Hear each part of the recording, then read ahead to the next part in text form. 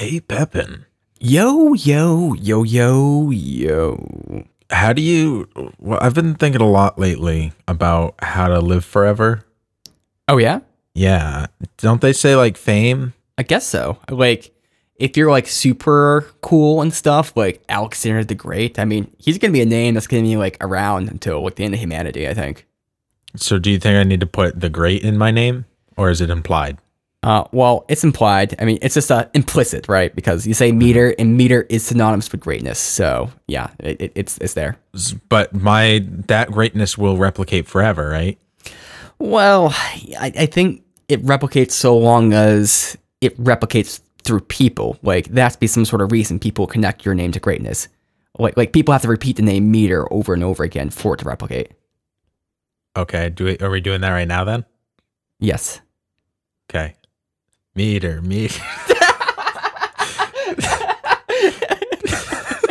Nate, we need to talk.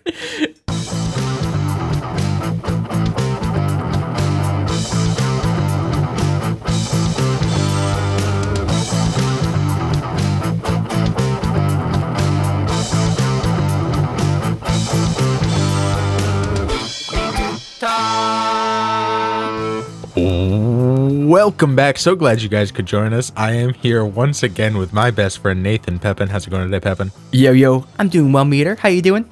I'm not too bad. It seemed like you were laughing when you realized I was moving forward with the episode. Were you not expecting us to keep that initial opening, or? No. I was just very surprised that you had like the welcome, but it's like like you put a little extra in the w. There was a little bit of English on the ball, huh? It was very nice. I gotta say that. A little bit of top spin. Top spin. So there's this thing on the internet that I learned about. It's called a meme. A meme? A meme? Is that it? Oh, you mean a meme? Yeah, a meme, which is a French grandmother. Mm-hmm. And apparently they live forever. Is it like something about being French? I think it's something about when something gets big, it's just gonna keep producing itself. Okay. Like it's like a virus. It gets in someone's head, and then, or like an earworm. Like it gets in somebody's head, and then it just replicates itself. Like you're not trying to replicate it, but it is kind of going from person to person. Mm-hmm. This bit of mispronouncing it isn't funny, so I'm gonna drop it. But how do I become a meme, Nathan? How? Yeah, how do I become a meme? Well, let's just kind of define what a meme is more generally, because I think there is like a online interpretation of the meme, but I think there's more general interpretation which might be more applicable. All right, I want to call in an expert. Do you mind if I make a quick phone call? Sure. Okay, I'm gonna call the head of the Church of Memology. What is it? Meme. What's the meme science meme place? Memetics? Yeah, the delegation of memetics, or wait. I think that's me right there. So yeah, hold on, I'll get you on the phone. Okay. Ring. Hello, this is Nathan, Church of Memetics. Oh, hey Nathan, you're live on We Need to Talk with Meter and Pepin. We wanted to ask you about memes. What's a meme? Oh, okay. I can explain that. Let me just hang up the phone here because this is getting awkward to hold. Okay. Bye, love you. So, a meme is what I see to be like a unit of cultural replication. And that sounds a little bit confusing, but essentially you have like information, and information is processed data. So you have data, which is just like the temperature or something like that. But, you get information from that. You process it and you assign some sort of meaning to it. And then essentially with information, it can pass from one person to another. And the kind of rules and mechanics through which that processes are memes, or the meme is the thing that transfers, and the memetics is study of the transference of those memes. And it's much in the same way of genes. So the word meme came from Richard Dawkins when he wrote the book The Selfish Gene. And he wrote about how genes kind of propagate and they have these natural selection sort of effects, and how they go from species to species and kind of like proliferate and kind of do these different things. So it's kind of a similar idea to a gene in the same way it propagates, but it's more just like it doesn't propagate through natural selection in like the classical way, because the entity is not necessarily, or the entity producing it is not necessarily the thing that is the thing. Like in the gene, it's the kind of the survival machine, the creature that's reproducing the meme. But here, it's more like a layer on top of that, where the human is the one who's reproducing that meme and kind of transferring it from person to person, and also within themselves. They are replicating itself. That's probably way too confusing, so I'll let you dumb that down. So a meme is something that replicates just for the sake of replication. Like it's not necessarily, it doesn't have anything to do with survival of the fittest. It doesn't necessarily have anything to do with anything other than the fact that a meme just replicates, and that's what it does. Something that repeats. Right. A way of kind of looking at it is that in the beginning, there was just information, but information just replicated, like however, whatever, right? There ended up being certain information that happened to replicate in greater quantities than other information. And that information started to gain an advantage over the unprocessed information. And then that's what caused memes. Because it's kind of the same thing with creatures. Like you have kind of a little bit of chaos, but as things progress over time, you can get a natural selection sort of effects where it selects for, say, memes that will tend to reproduce more. And then you get those kind of effects where they kind of constrain themselves. And so it's in the effect, it doesn't reproduce for any other reason than itself. But that's created just by the effectiveness of replication to begin with. Replication for replication's sake. I have here the Bible, and it says, in the beginning, there were memes. But this is one of the greatest memes of all time, right? I think so.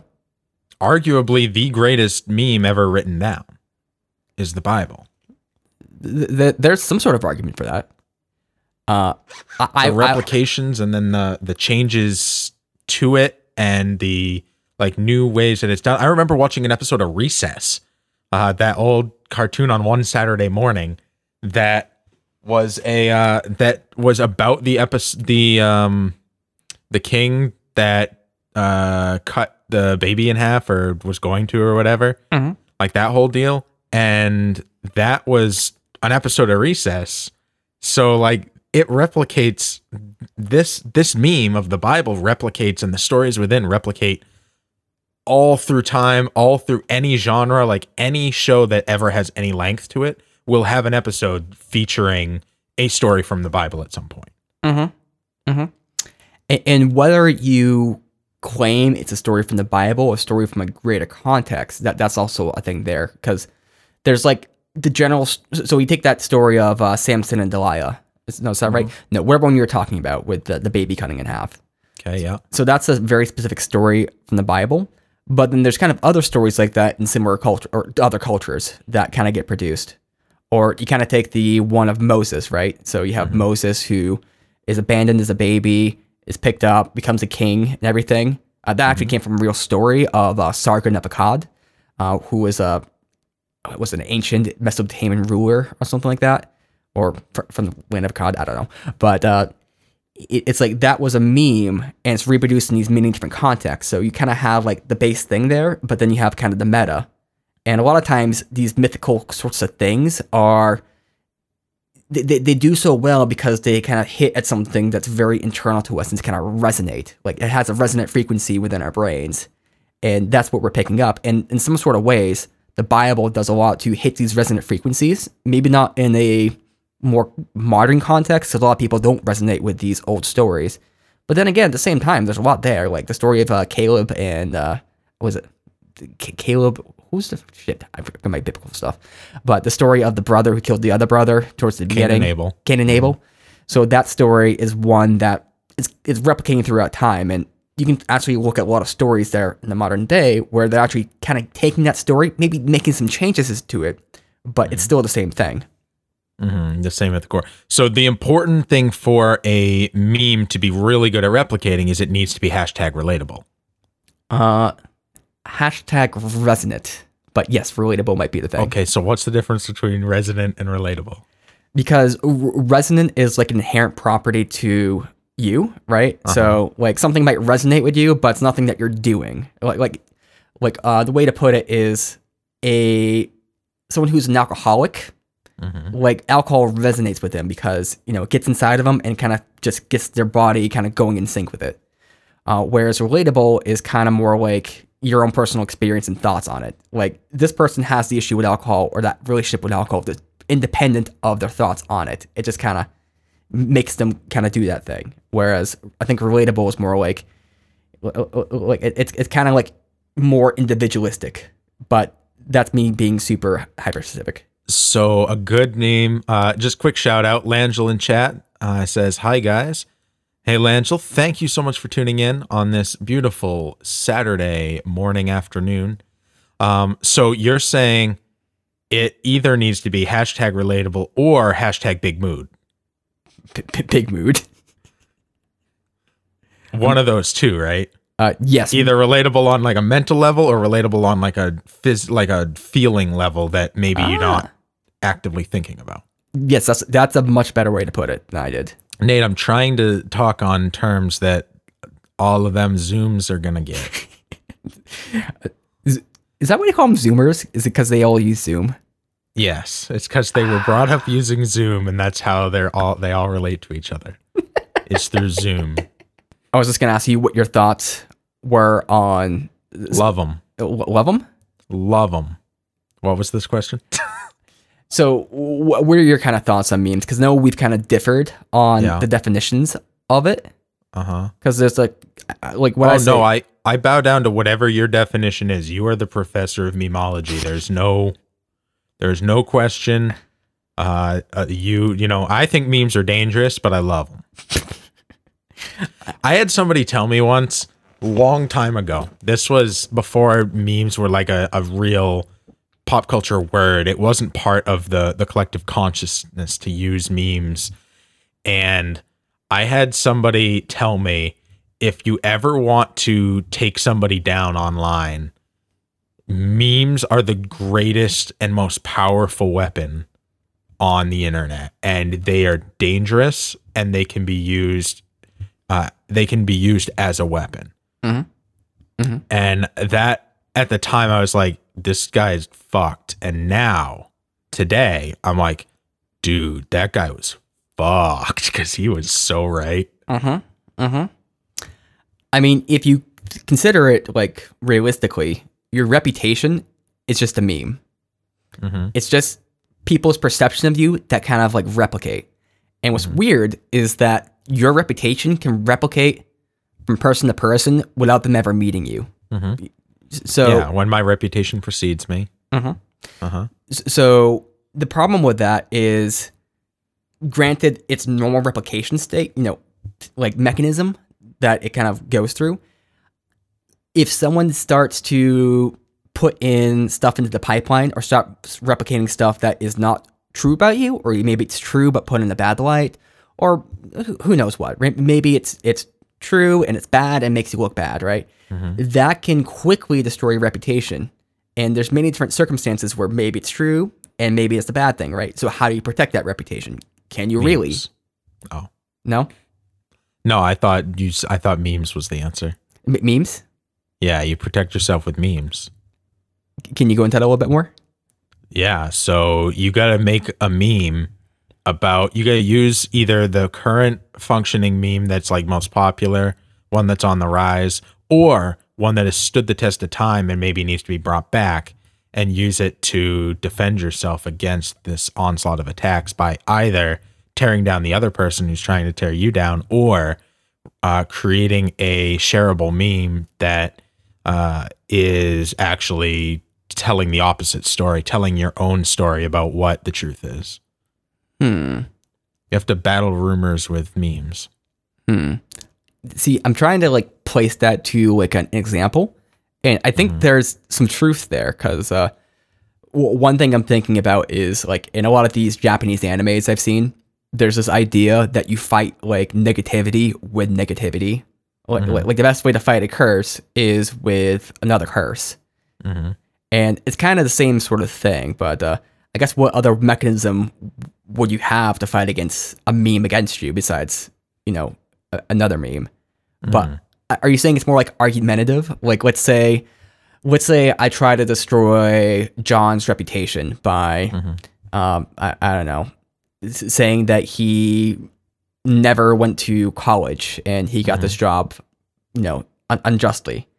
But then John comes back on me and says, Nate is a doo-doo head. And people hear that and they're like, oh, okay, well, let's forget anything that Nate just said. John just destroyed Nate. Like, that meme's more powerful, so that's what people actually replicate instead of the other stuff.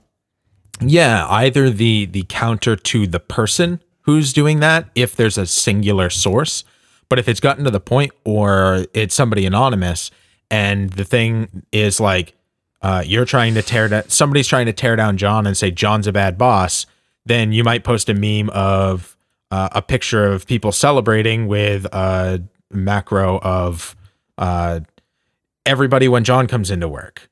And then that's the meme that people share, is like people celebrating because John's at work. So it's counteracting the meme with a different meme that has the opposite message. I see. And then it's hard to integrate the two memes together. Yeah, well, then they're directly against each other, and whichever one's the better meme's going to win. So you just need to be really good at memes. I suppose there's the other aspect of that, like talking about like politics, where oftentimes different memes replicate different in different communities. Like you can imagine that sort of thing where I've seen it where a politician does something, maybe messes up, and then they try to spin it in a way and kind of show themselves like in front of people, like we fight for blah, blah, blah. And then they just got the square and stuff. And then in the community they're trying to appeal to, people are like, oh yes, they're, may have messed up here, but they're making things better. Look at him. He's trying his hardest. And then the other community be like, oh, this cover up is so lame and just so base. Like it reverberates different ways in these different places. Yeah. And Langel's actually kind of touching on that right now in chat. He says memes are kind of like political ad commercials when used in attack formats. They are quick and to the point and not necessarily true, but people will believe what they see and like. And that kind of matches what you're saying there, is if it fits their narrative, they're going to share that shit. And if it doesn't, then they will probably share the opposite of that. And we have seen that all across the board when people, when somebody does something and then one side posts one thing and one side posts another thing. And it's kind of ridiculous that the meme fits. And now would a meme ever change your mind, Nathan? It does all the time. I mean, we can talk about like anything that changes your mind is probably going to be a meme in some sort of respect. So there's like the high level end, but if it's just like a base meme, yeah. Because what happens to me often is like I ignore stuff. I get really annoyed with like I think my mechanism for not paying attention to things is just being like fed up with it. Like I'm sick of hearing about this crap. Just stop pestering me with this information. And eventually some things like get in there and just kind of keep replicating in my brain. I just keep thinking about it. And then eventually it kind of just, okay, this makes sense. Sure. So I'd say, yeah. So are you saying you're making your own memes by ignoring memes? Oh, well, yeah, that's the unit of replicate, or that's how memes replicate, is that essentially it goes from one person to the other. And then there's the memogenesis where you kind of take that, you try to like internalize it and try to reconstruct it. And maybe your construction's not accurate all the times, but eventually if you reconstruct it well enough, that starts to reverberate, inside you, and then it starts replicating. So it's more like you're putting a seed there, or spore, let's just say a seed, and eventually grows and then starts replicating within yourself. Yeah. And then you get a meme tree. And sometimes that meme will actually not be the same meme that's started. There's just mutation there, and this often happens. A lot of times, like that game of telephone. Like one person says one thing to the other. That's maybe an information process sort of thing, because the information may not be completely accurate. But you can even think of like there's an example of Karl Marx, and he was a big study of Hegel, and then he wrote a lot of his communist type stuff from his understanding of Hegel, but his understanding of Hegel was actually kind of off of what Hegel was actually saying. Now, in that case, is Marx wrong because he misunderstood Hegel? Well, No. Is Hegel wrong because he was misinterpreted, or you can get kind of weird with that. But really, there's just the genesis there, and what Marx understood from Hegel may have not been what Hegel actually meant, but it still sprouted something else. And it's kind of still from that basis. It's a weird example, but that happens all the time. You misunderstand something. Have you ever, and that kind of leads me to my next question, which is, have you ever seen a meme that's so good it can fit both ends of the narrative simultaneously? I think so. Like ones that like are so drastically one-sided and obvious that they become a parody of themselves.